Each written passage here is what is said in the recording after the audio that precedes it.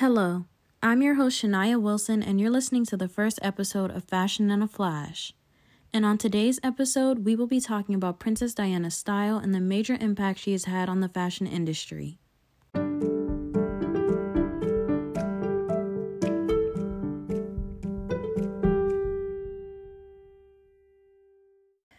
Diana Spencer was born in England on the Sandringham estate on July 1st, 1961, and she became Lady Diana Spencer when her father, Edward John Spencer, became the Earl.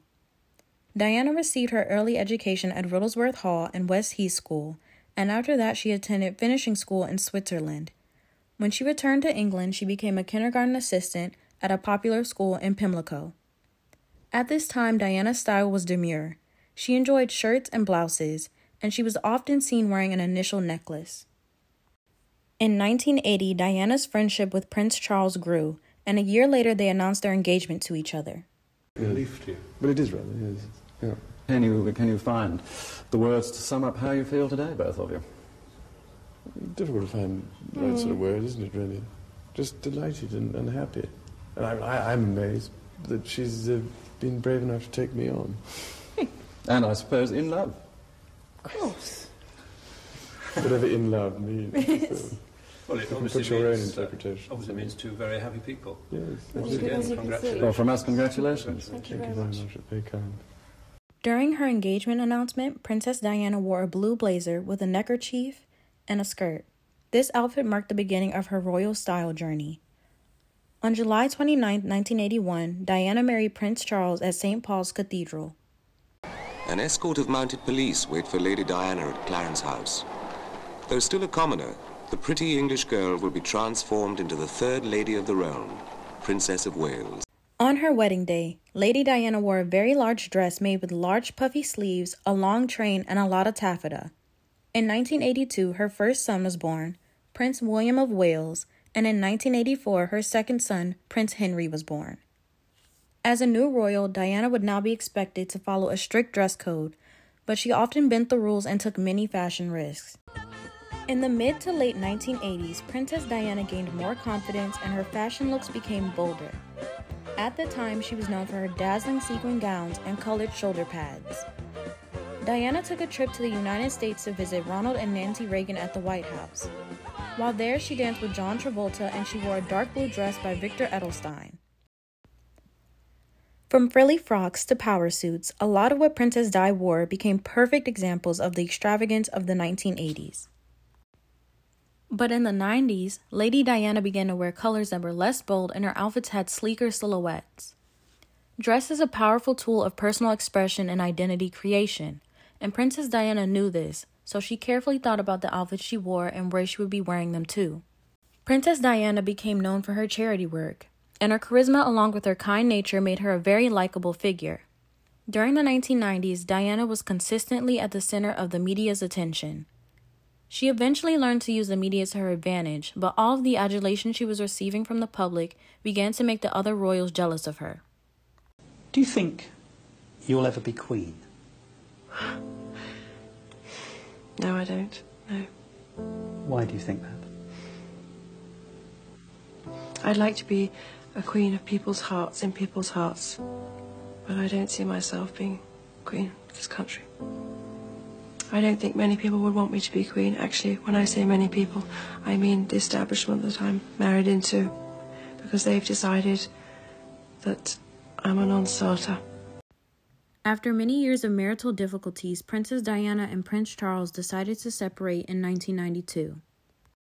One of Diana's most iconic outfits was nicknamed the Revenge Dress. It was a short, off-the-shoulder black dress made by Christina Stambolian that Diana wore to a summer party in 1994.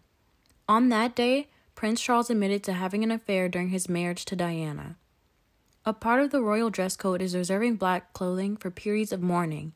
So when Diana appeared wearing this dress to a party, she made a big statement, and she was marking her separation from the royal family. The revenge dress is a prime example of Diana using fashion to assist her in saying things she could not. I hope you can find it in your hearts to understand and to give me the time and space that has been lacking in recent years. she acknowledged the support, kindness, affection, love and care of the public at large. And for that, I thank you from the bottom of my heart. After leaving the royal family, Diana was still a prominent figure who was photographed frequently, and she still continued her philanthropic efforts. Sadly, Princess Diana, her companion Dodi Fayed, and their driver Henry Paul were killed in a car accident in 1997. But she is still regarded as an incredible humanitarian and a fashion trendsetter whose influence can still be seen today.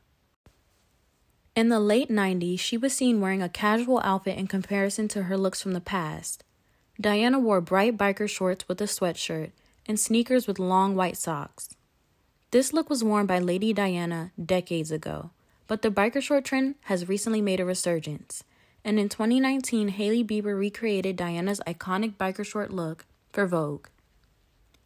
Princess Diana recently has been depicted on the Netflix series The Crown by Emma Corrin, and the costume designers of the show have worked on recreating some of Diana's most iconic fashion moments. Her fashion influence can also be seen in many of the famous designers of today. A few years ago, Virgil presented a runway show for his label Off-White that was inspired by Diana, and Tory Burch used Diana's fashion for inspiration for her collection that was shown at New York Fashion Week in 2020. Brand Rowing Blazers put out a Diana-inspired women's wear collection, and they collaborated with designers who created sweaters for Diana. Amanda Wakely has designed many outfits for members of the royal family, such as Kate Middleton, Meghan Markle, and Princess Diana. In 1993, Princess Diana wore a skirt suit while she announced her retirement, and the outfit was designed by Wakely, who says she was surprised when she saw Diana wearing the piece because she did not expect for her to be wearing that outfit on that day. Her first brush with the firm came in 1993 with Princess Diana in a skirt suit. When she first emerged with that skirt suit when she was announcing her retirement, what did that do to your business?